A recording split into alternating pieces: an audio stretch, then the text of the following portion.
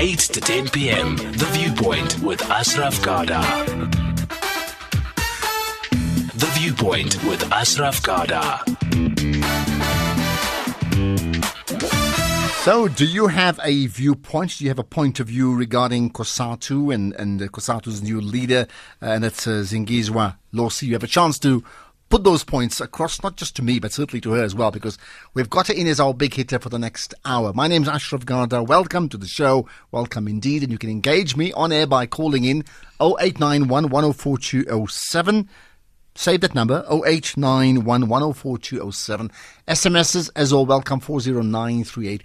If you are tweeting, then first of all, use the hashtag SAFM Viewpoint. Easier when you do that for us to pick up a thread of discussion all throughout the show and even beyond that, even tomorrow, for example. And when you do that as well, tag me, Ashraf Garda, as well as tag SAFM Radio. We'll certainly find it. And tag COSATU as well, because they will certainly be following the story, as indeed they're doing right away. So, I was going to say Mr. President. It's a strange thing. We can't call you Mr. President any longer. So, the President, Zingiswa Losi, how are you? And welcome. Congratulations on that big position that you just got elected to, less than a month now? Thank you very much, Ashraf, for having me. And thank you for the congratulatory message. Yes, indeed, it's Miss President. Well, there you are. What is your, you're 2 weeks or so, 2-3 weeks into the position now, right?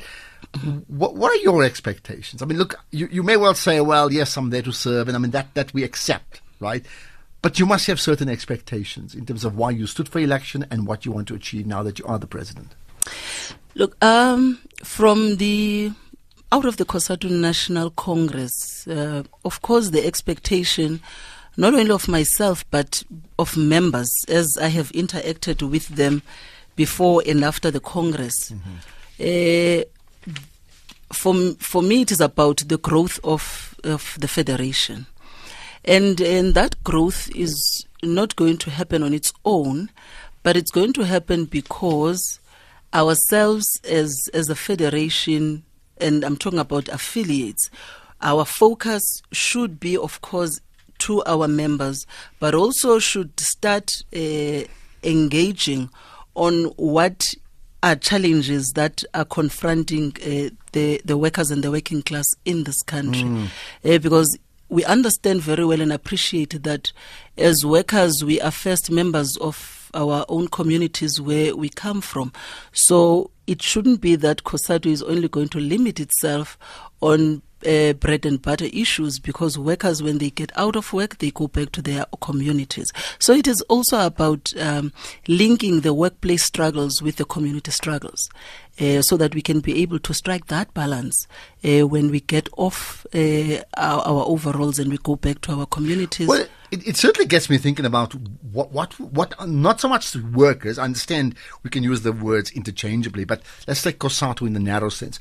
Therefore, what are your three biggest challenges? I think I know, but you rather tell me. What are your three biggest challenges as an organization right now? All right. Three biggest challenges, I will tell you, one is the economy. That's one. And the second one will be the changing world of work. Right. Because it has a huge impact into the existence of the jobs that we currently have and how the future holds.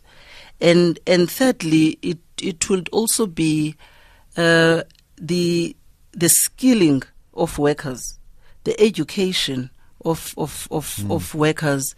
And I think beyond educating the current workforce, it will be how the country prepares for the upcoming generation that has not entered the labor market, but what kind of an economy, what kind of the labor market are we to envisage having, and what kind of education system and the curriculum we should be preparing for, because ours now, as the leaders and the workers of today, is to set that environment for the coming workers who would be entering the labor market, because they're not going to find the very same jobs.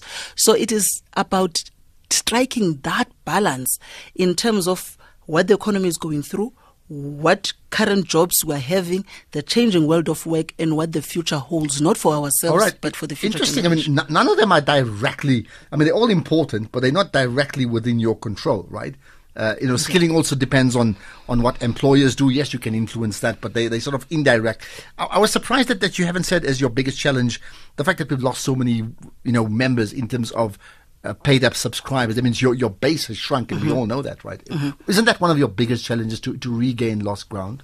It is, and I'm raising these three issues also because they are linked to that, the impact of it. Remember when I raised the issue of the economy, amongst other reasons that we have lost members, it is because of the shrinking manufacturing sector that has shed jobs. So if we lose focus on the economy itself and the impact of it to our own existence, would also not be doing service to the members and also to our own existence.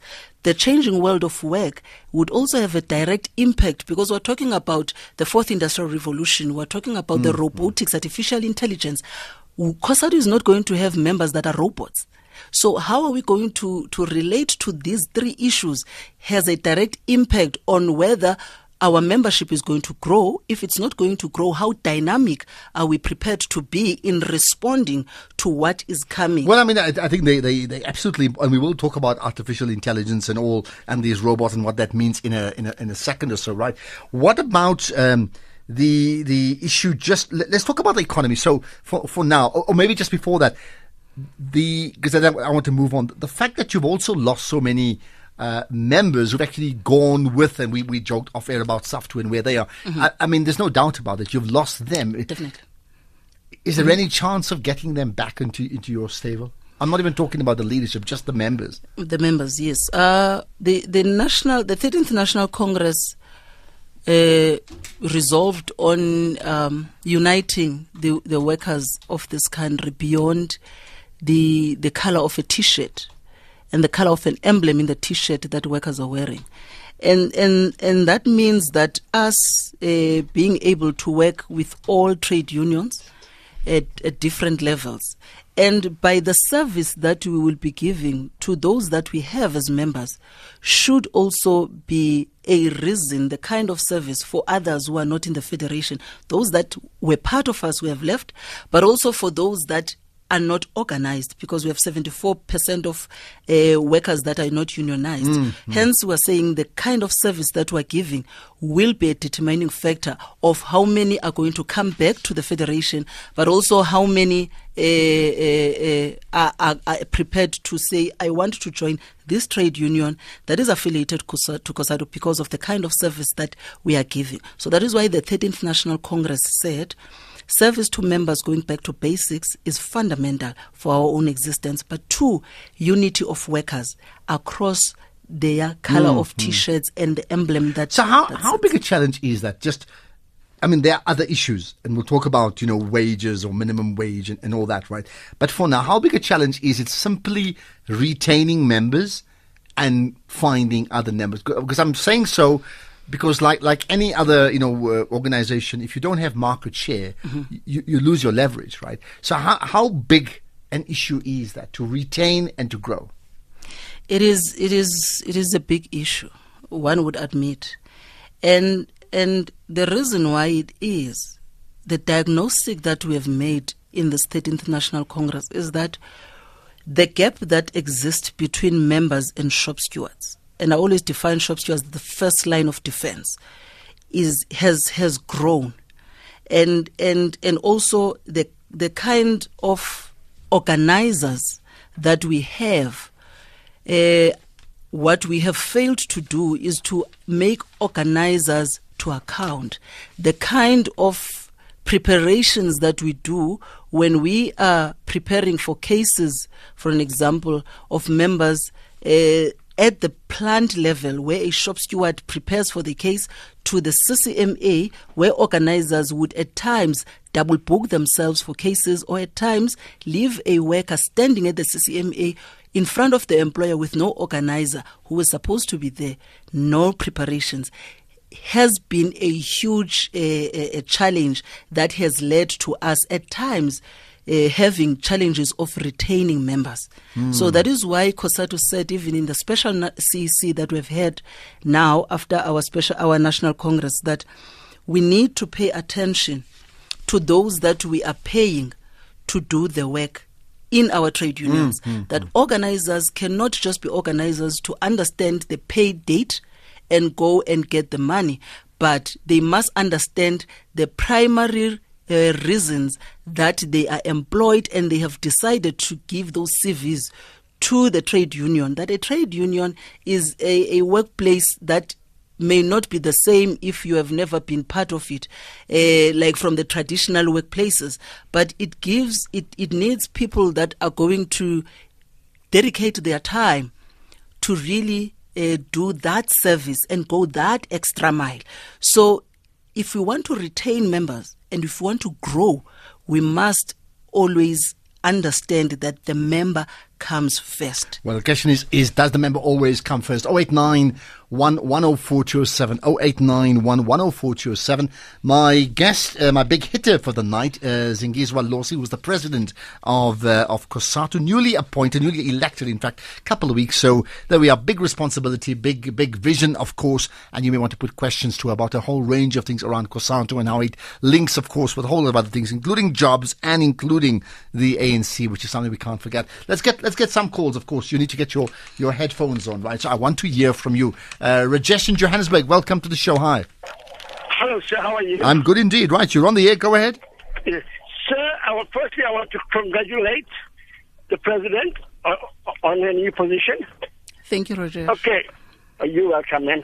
Ma'am, I'm a truck driver. I'm driving from Joburg to Durban, okay? And in Warden Villiers, there was a robot, dressed up in workwear, reflective clothes, and flagging down the traffic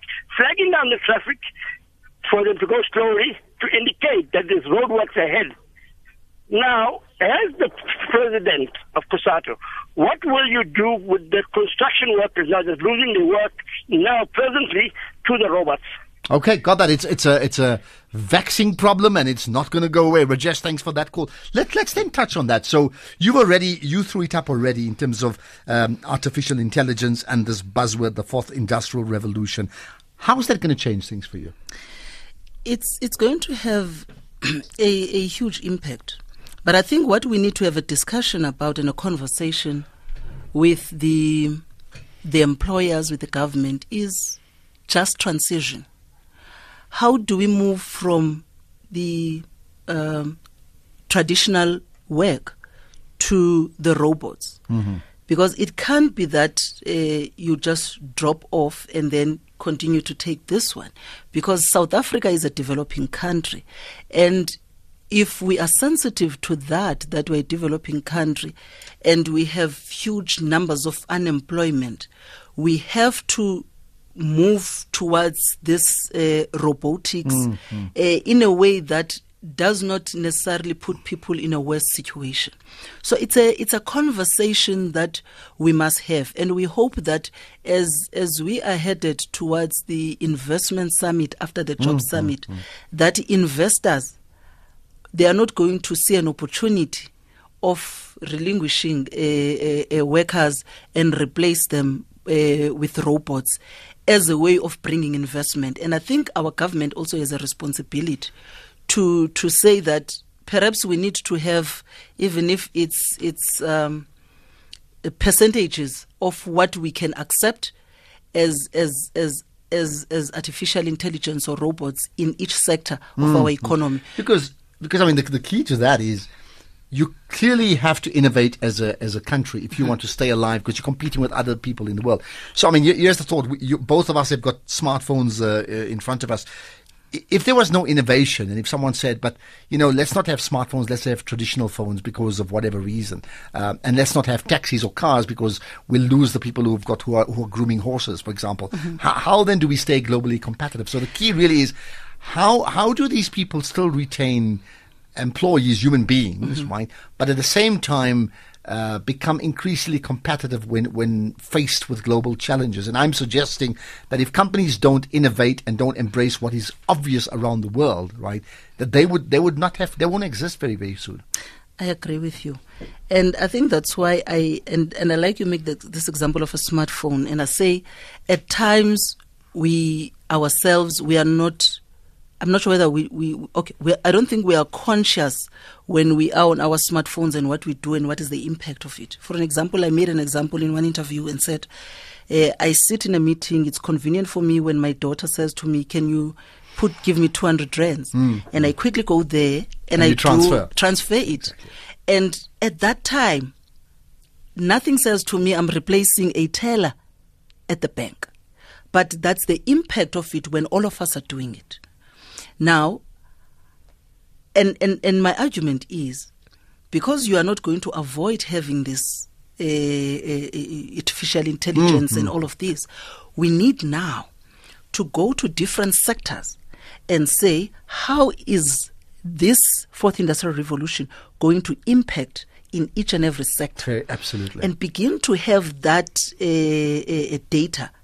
And once we have it and we say, how are we supposed to position ourselves in response to it? And in doing that, because we have sitters that are located in different sectors, can we have sitters doing that research? Or if it's the Department of Labor, Department of Education, of Higher Education to give us that research. And once we have it and said what kind of skills are required. If it means South Africans and South African workers must be the creators of the technology that is going to be needed, can we begin now to ensure that workers and students, be it at the university level and at school level, is now given the kind of skills that and the kind of education that is going to enable them precisely to be makers of the technology that is going to be needed, instead of us always waking up as if we didn't know that fourth industrial revolution is going to come, because before the fourth there was 1, 2 and 3. And how are we going to say, now that we know the fourth industrial revolution is here, can we anticipate what the fifth industrial revolution is going to look like and be the innovators and enter into that space of innovation and absolutely. prepare ourselves? I mean, part of that, again, to give another analogy before I get to callers as well, is like saying we will still use candles. We don't care what the rest of the world does, because people who make candles will be out of a job when the rest of the world is electrified in a very, very different way. So there are major challenges. I'll get to calls. Mike Safudi, as well as you as in that person who's never called before, and I'm encouraging you because we want to get your viewpoint. Let's have the conversation. 0891 104 207. All right, let's get to Safudi from Renfontaine. You're on the air. Go ahead. Sir, how are you? I'm good. Guest, Mrs. Losi. Hi, I'm well. Congratulations are in order. Thank you. You know, lots of relevance of COSATU.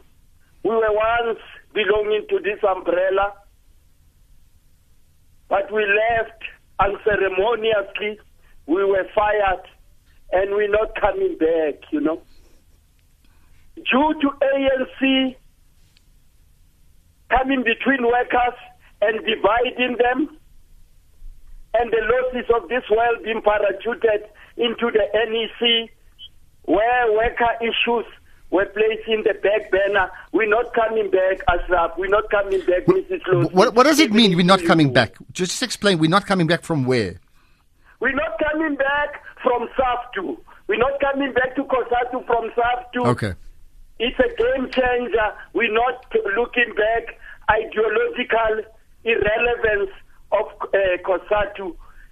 Workers, we've never gained. We've lost due to politics, due to being aligned to ANC that follows new liberal policies, even into you. All right, Safudi, as always, forthright and makes his points. Comment on that? Thank you very much. And I'm happy that Safudi raised that issue, because it's an opportunity for me to really clarify why NUMSA was expelled. Because we've tried to explain it then, and it keeps on being changed, that NUMSA was expelled due to them not supporting then former president of the ANC, Jacob Zuma. No, it had nothing to do with that. And if leaders can be honest and take the minutes and in the submission of NUMSA to the CEC at that time, the reasons why NUMSA was expelled was because NUMSA went to its 13th National Congress to its Special National Congress in 2013 in December, and took a resolution to extend its scope and become a general union. And the result of it is that in different sectors when NUMSA went to organize, where they had no scope to organize, there started to be conflict amongst workers. And I'm not saying it was due to NUMSA members, but as a result of NUMSA being in that scope, and when they were not having threshold. I'll tell you one example of Ingucha in Nelson Mandela Bay, where it was a scope of COSATU, and NUMSA went in without having a threshold. They went to an illegal strike. Workers that belonged to COSATU did not go to that strike. But the end result of all of that conflict is that those houses of workers that belonged to COSATU, their houses were burnt down. And I'm not alleging that it was NUMSA members, but it was because of now the territory was contested. And when leadership of COSATU at that time wrote to leadership of NUMSA and requested a meeting right after that Special National Congress and said, can we meet with you with regards to your special resolution of extending your scope? Because the impact of it inside the federation is going to be huge. The response that we received was that, unfortunately, if that's the reason you want to meet us, we are not prepared to meet with you, because a resolution that is taken in a Congress can only be changed in another Congress. Okay. Now, and I'm saying NUMSA went beyond that and applied to the Department of Labor for their constitution to be amended to be a general union. And COSATU said, explain to us why the CEC should not suspend or expel you on these reasons. Nothing political. It was organizational. And NUMSA was given 5 hours through its General Secretary, Ivan Jim, to explain. Instead of dealing with the issue, he went to deal with any other issue except that matter. And the CEC even said, it is unfortunate that the leadership of NUMSA has failed to deal with the matter at hand and decided to talk about other issues. Okay. And that's how the decision was arrived at. So it had nothing to do with the ANC. So you're very clear on that. And you did say earlier on that other people, and I'm paraphrasing, sort of are fabricating the truth. You stand by that? Are fabricating the truth in terms of what actually happened? Indeed, I stand by that. I stand by that because we have been listening a number of times. Every time people speak about this issue, they don't talk about the actual reason. They talk about the politics, which had nothing to do with a reason that NUMSA was expelled. Okay, lastly, before I get to Mike, what has been the impact on NUMSA not being part of COSATU? So one is expelling them, they're on the out now. How has it impacted on your organization? The impact that we have had is the drop in membership. That's the impact that we have had. And I wouldn't necessarily, because the impact would also have the issues of the finances to the federation. But you adjust according to what you have in terms of your budget and in terms of how you're going to run your programs. But with NUMSA having left, it is not only that reason that COSATU would have had its own challenges, because other unions who are affiliates of COSATU had their own difficulties and they were not paying affiliation fees. So the finances are not merely based on NUMSA's expulsion. But with hindsight now, because of course when they left, then that gave rise to SAFTU, as you know, NUMSA very much, or Ivan Jim aligned to Zwelinzima Vavi, and now you have this new organization. With hindsight, would you have done it differently? You're not the president at that time, but would you have done it differently? But I was part of leadership, so and it was a CEC decision. So it's a difficult question to respond to whether we would have done it differently. And the reason for that is, how do you separate leaders from members? Because when leaders go to the CEC, they are there to speak on behalf of their members, whether members mandated them on those decisions or not. But the CEC cannot verify when a leader says, I speak on behalf of my union.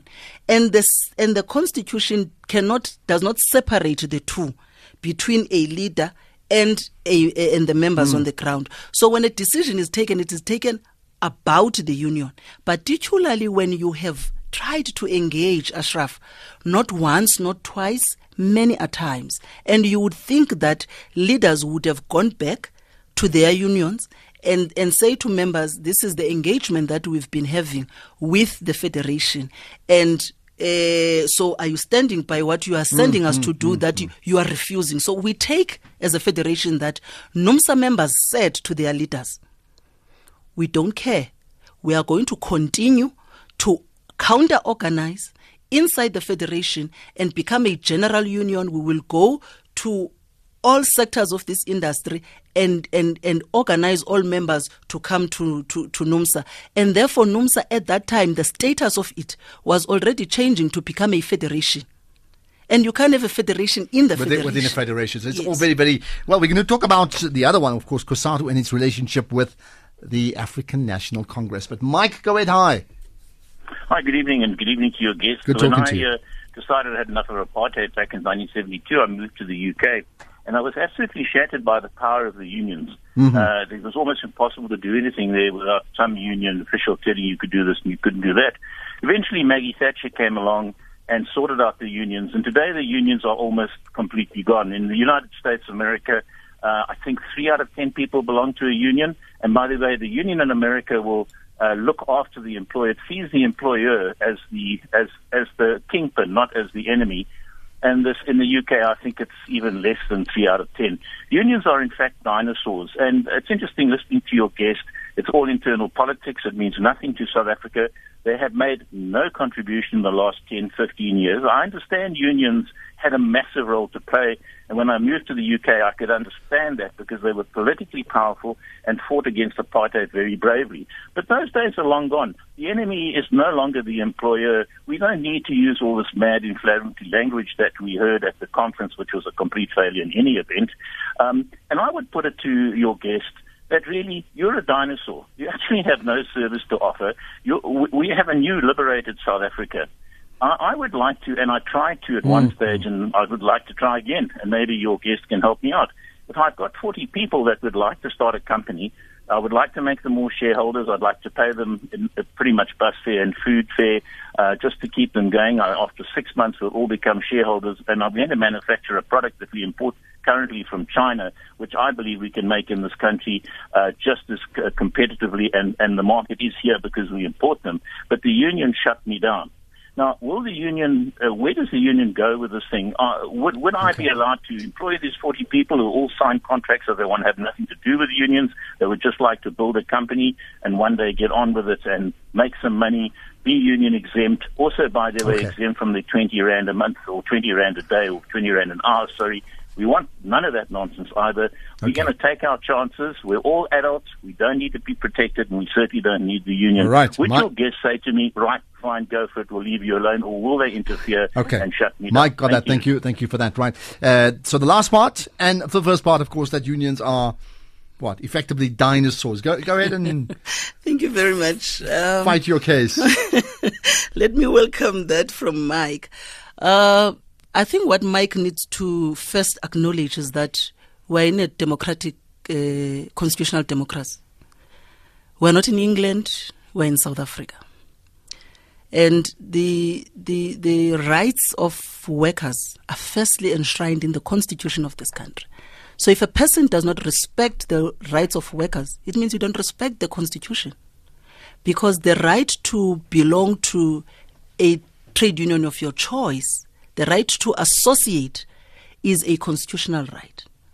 Now, let's talk about relationships. It's a different issue. Don't take away my right because you are promising me this today and I must believe you before I can even know.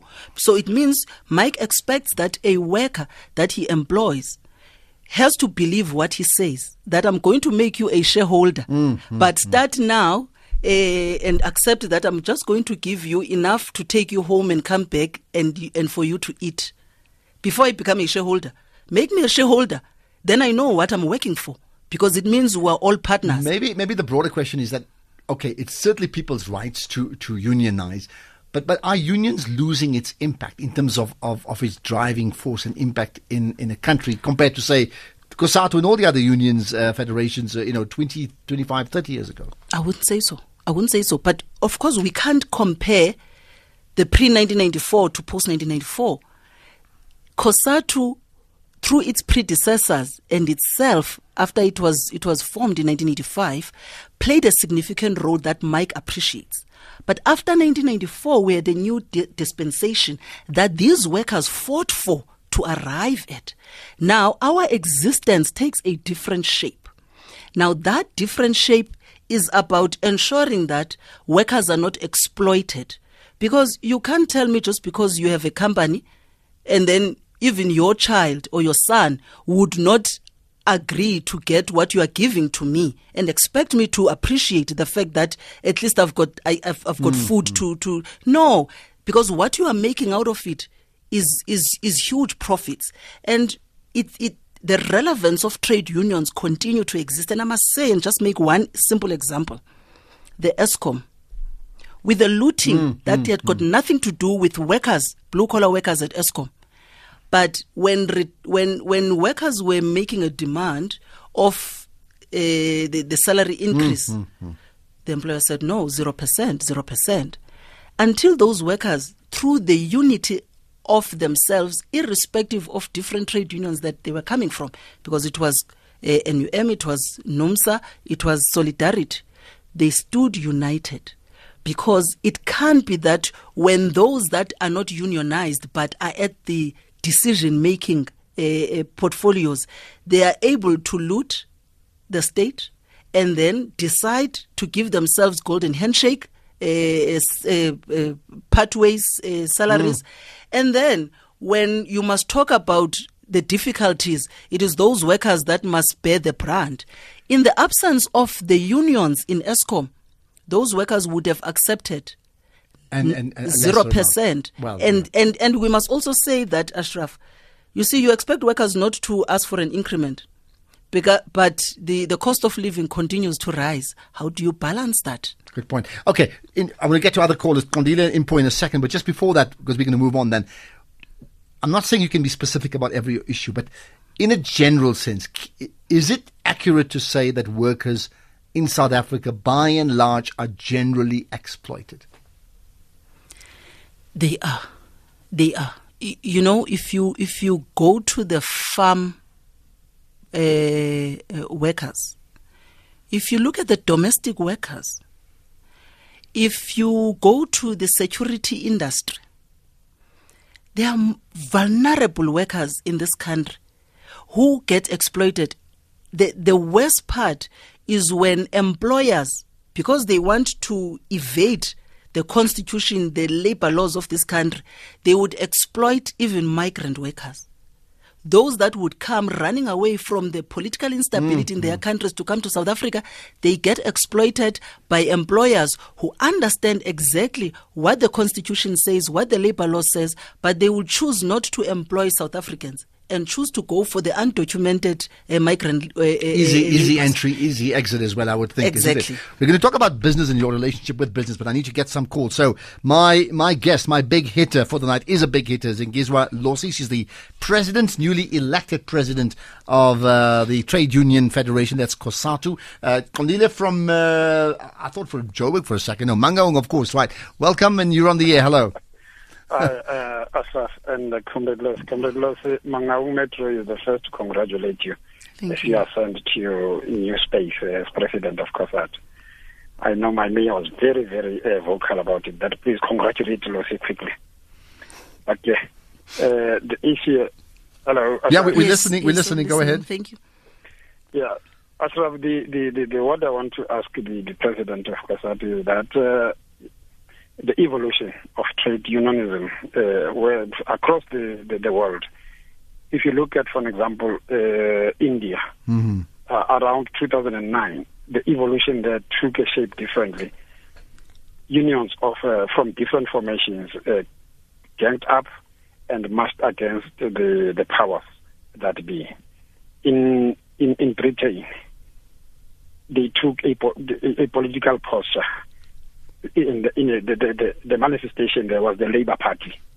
In South Africa, recently, we have seen this intervention of trade unions. So our evolution is quite different, and in my view, it's quite bad because the disintegration leaves workers more vulnerable. That I would want Comrade Losi to deal with differently, because if you look at the structure of COSATU, for example, it's vertical recruitment, and if it's vertical, it means they recruit across the board, blue collar, white collar. But if you look at the white collar membership, which would be from clerical up, your teachers and so forth, if you get into a certain strata of management, then there's a lull in terms of representation by the trade unions, senior management, and so. Lastly, quickly, Ashraf, on industrial revolution, I think COSATU has a responsibility of looking at the movement and how this concept is developing. Because if we are not going to manage it at the level of trade unionism and trade unions and so, it's going to get out of hand. For example, it is COSATU that has to, in a way, set the agenda and determine the manner in which this fourth industrial revolution concept is being faced in. For example, I think, in my view, it has to start firstly in the schools, in the primaries and so that by the time it matures, you have a skill base that is able to respond to it. Okay. Right, let's get a response. Thanks for that, Kondile. We'll get to Impo in just a second. Respond to him. Thank you very much, Kondile. Let me start with the issue that you have just raised, lastly, of the industrial revolution. I think you agree with what I've said earlier, my earlier sentiments of the skilling, but also the curriculum, that we need to start at the bottom and ensure that the children now are getting a curriculum that is going to respond to this, so that we are not chasing a moving target. And we're not getting that in the moment, isn't it? Children at high school, primary school, thinking around embracing that fourth industrial revolution and what it means to them? I don't think we are there yet, because we have a kind of an education system that expects children to just come to school at times and not be critical thinkers, be taught and then go and study, cram, come back and write exams and pass. And we don't really have critical thinkers. And I think we should be able to use those that we have, because not that we don't have young people who are critical thinkers, who are innovators. Can we get them to even start saying what kind of a curriculum that we need? And work with scientists. South Africa has academics. I have no doubt about that. Yes. Yeah. Can we just tap into that and say, because for me, I get surprised when we get to attend workshops and we have professors who are scientists who stand there and they tell you about this and how we can do things differently. And you ask yourself, why do these things not find expression into the policy of the country, even into the thinking? Well, maybe they need to talk more, because I must say I've invited the Professor Chilizo Marwala, who's he's the Vice Chancellor at UJ, one of the brightest minds I've ever met in my life. And of course, he's very much in the space of artificial intelligence. We need to ask him about whether he's having talks with unions for them to understand the new world. But before I get to Impo, is it also not, because I'd heard this the other day, I was at an event, I spoke and Vusi Tembakaya spoke, and he made the point that if you are involved in any skill that can be duplicated, right, that can be mechanical, you're going to be out of a job. That means thinking, for example, a psychologist will never be out of a job because there's always going to be a need for that person, or a negotiator. But anything that is mechanical, even an accountant that just collates information, could well be out of a job. So what we should be doing, all of us, including COSATU, is absolutely fast-tracking in the short term alternate jobs, and in the longer term from a curriculum, finding completely new industries, and then you can unionize those industries. Definitely, I agree with you. And that's what we were saying, that if we are to look at the current jobs and talk to them and the skills that are currently required, but be focused and say, what is the future holding? And begin to have people that are going to start preparing for that future that is coming, because it's imminent. It's here. It's going to happen. It's going to happen. And when we stop pointing fingers and we start putting our hands together and say, let's all dirty our hands, let's all put our thinking caps and say, what kind of a country do we want? What kind of a future for our children do we want? What kind of jobs that are going to be coming? And in other countries, it's in full force. It's in full swing, this thing. You go to a supermarket, you find only 2 people. And the rest is automation, tellers. You really, the only thing that they are there to do is to make sure that when there is something that is going wrong, or for those that are bringing cash, they're able to help them. Just lastly, what do the workers say about it? Are they aware of these changes? They are to some extent. I attended the CCMA shop steward workshop in Durban. Peter, I only managed to attend one day. But workers know this thing. But I don't think from different sectors that they are operating, they look at how it impacts them in a sector.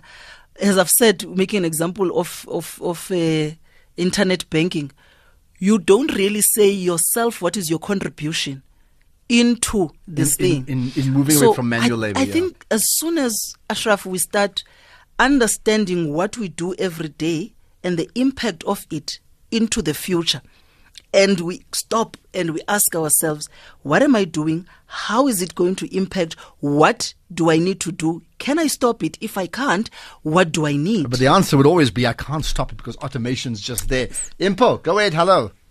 Hi. I want to ask the lady you have in studio, what does COSATU what role does COSATU play in today's society? Because I, as a young person, not motivated or in any other way to join COSATU or any affiliated unions.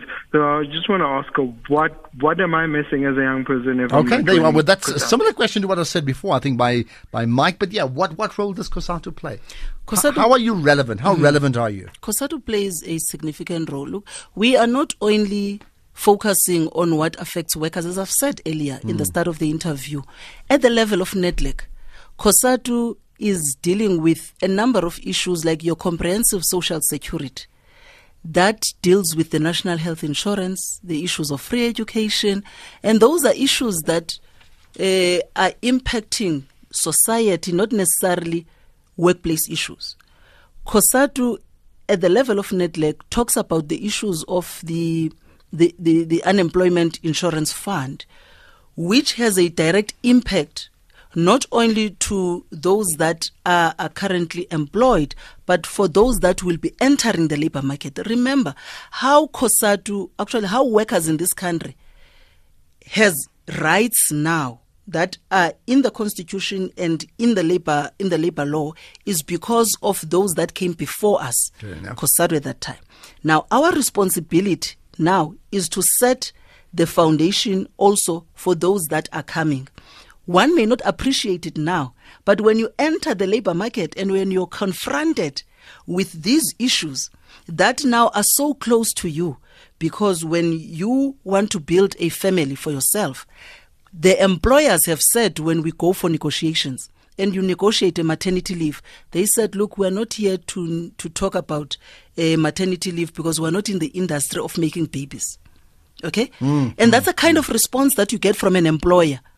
And how are you going to generate another layer of labor force in this country if people are not going to be able to create families? Well, absolutely. No, so there is that balance that COSATU has to find at all times, so that when we look at ourselves, we don't only look at ourselves as a trade union. We do fight for workers, but we go beyond our scope. At NEDLEC, with FEDUSA and NACTU, civil society that is there, and government and business, that's what we are busy, preoccupied with. Not only issues that are labor-related, but issues that are going to affect society. The National Health Insurance, Ashraf, is about an old gogo, a young person who is, you get to an accident, and what do you need? You need emergency surgery. Where do you go?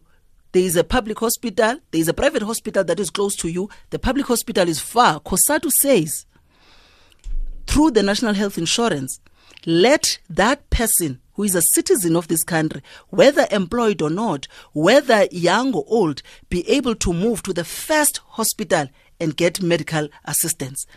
Those issues have got nothing to do with workers, because other workers have medical aids. But those are issues that COSATU is talking about that are impacting not only to ourselves but to the larger society. Okay, there's lots more. There's an SMS from Alex Motsamai saying, Ashraf, the problem is not the minimum wage. The problem is the labour brokers, how long they sing the song of scrapping it. Just quick thoughts on that, labour brokers and minimum wage, your pronouncements on it? Labour brokers is really an issue. We were talking now to the Minister of Labour, actually even when in the CCMA shop steward workshop conference, we were saying to the Minister of Labour, how is it difficult that this country is unable to ban labour brokers? Because this justification of saying labour brokers provide employment, they create jobs, does not exist. Because labour brokers are only a middleman between the employer and those that are looking for employment. Now, the Labour Relations Act is very clear. In the Labour Relations Act, there's a definition of an employer, an employee, and a workplace. There is no definition of a labour broker. That is why we think it is important also for ourselves as trade unions to take what is legislated and say, if the legislation says 3 months, can we see that after 3 months a worker moves to the employment of the employer that owns the means of production? And if they lose their jobs, as we've seen, some people can, after 3 months, say, okay, thank you, we don't need you. But if we find those trends, because if they lose the job, then they must say what are the reasons for that worker not converting into. Is it because the position ceased to exist? Is it because the demand is no longer there of the work that the worker was doing? And if you were to look closely, you will realize that it is not because of that, because the contract between a labor broker and the one that owns the means of production could be a contract of 2 years. Now, that is why we're saying the middleman must be removed. That is why we're calling for our government to totally scrap. Okay, Let's see. Let us take the fight. Let government, we have said as COSATU, government test this thing. Ban labor brokers. And if you are taken to court, let's go with you to court in defense of your decision. There's some other comments. Wish you all the best. Wish you don't follow your predecessor and be blinded by political blindness. Another one, long ago they said we must not buy Chinese goods because they're doing our local factories out of business. But now the Chinese shop on every corner comes from Buzz I'm not sure where Buzz is from anyway. I was going to say Buzz from Bordercom, but no, certainly not Buzz. Here's the question. We know the relationship between business and COSATU and union, but my sense is ultimately you need each other. If you don't have your workers employed and they're out of a job, they also can't belong to COSATU, right? For example, alternatively, if workers, if employers can't speak to people that mobilize their workers, you're going to have 100,000 people coming to the door every day. So there's a nice way of doing it. But why do I get a sense that both of you see each other as enemies? There's just no friendship. The relationship has bone contradictions in it. You can't avoid that because business is in business to make profit and to maximize that. Workers are there to sell their labor but also to earn a decent living, a decent job. Now, of course, that relationship, that's why we said it has contradictions by its nature. But we find a way of working together. The reason why we are at the 3,500 of the national minimum wage, having agreed at Nedlac, we didn't start at 3,500. Business started at 1,200, less than 2,000. Other unions have rejected it, you know that, right? Other unions outside Nedlac have rejected it. But over 6 million workers in this country are earning less than 20 rands an hour. Now, how do you then at least have a base and move towards a living wage? For those workers that are earning less than 20 rands an hour, they are waiting for President to sign that national minimum wage into a law in this country.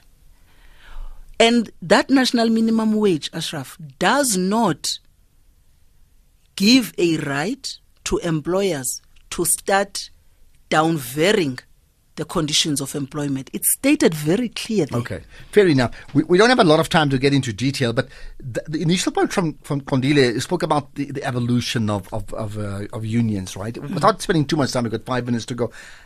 How should unions therefore evolve from that union of 20 years ago to the American unions and the Margaret Thatcher unions that all got shut down? How should the unions evolve in the same way like the businesses should also evolve? I think for me it goes to the 3 issues that I mentioned earlier, and it forces the evolution of a union, because we can't be stagnant when things are moving. But how we are going to evolve must also, it's going to be informed by the kind of issues that confront us, but also the kind of membership that we have. We can't continue to be the traditional union. So evolution in terms of Kondil talks to, if I understood him correctly, from moving from being a trade unionist to being a political party.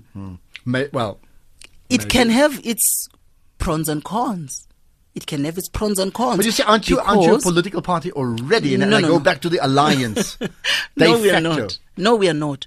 We are not a political party, and that is why we have refused when some who were in COSATU wanted to characterize COSATU to be a Labour Party or a Workers' Party, and we said we are not. And the reason why we are not, it is because it doesn't matter who is in power. If the ANC loses power, whoever that takes over, COSATU's responsibility is to defend its members and to defend the jobs and to ensure we have an income. And therefore speak to the president of the day, whoever that may be. Whoever that may be. But I mean, in the current scenario, you do have an alliance with the ruling party, unless things have changed now. And I know some former members have differed on your... So going into the 2019 election, once again, you actually will be partners with the ruling party and therefore de facto partners with government.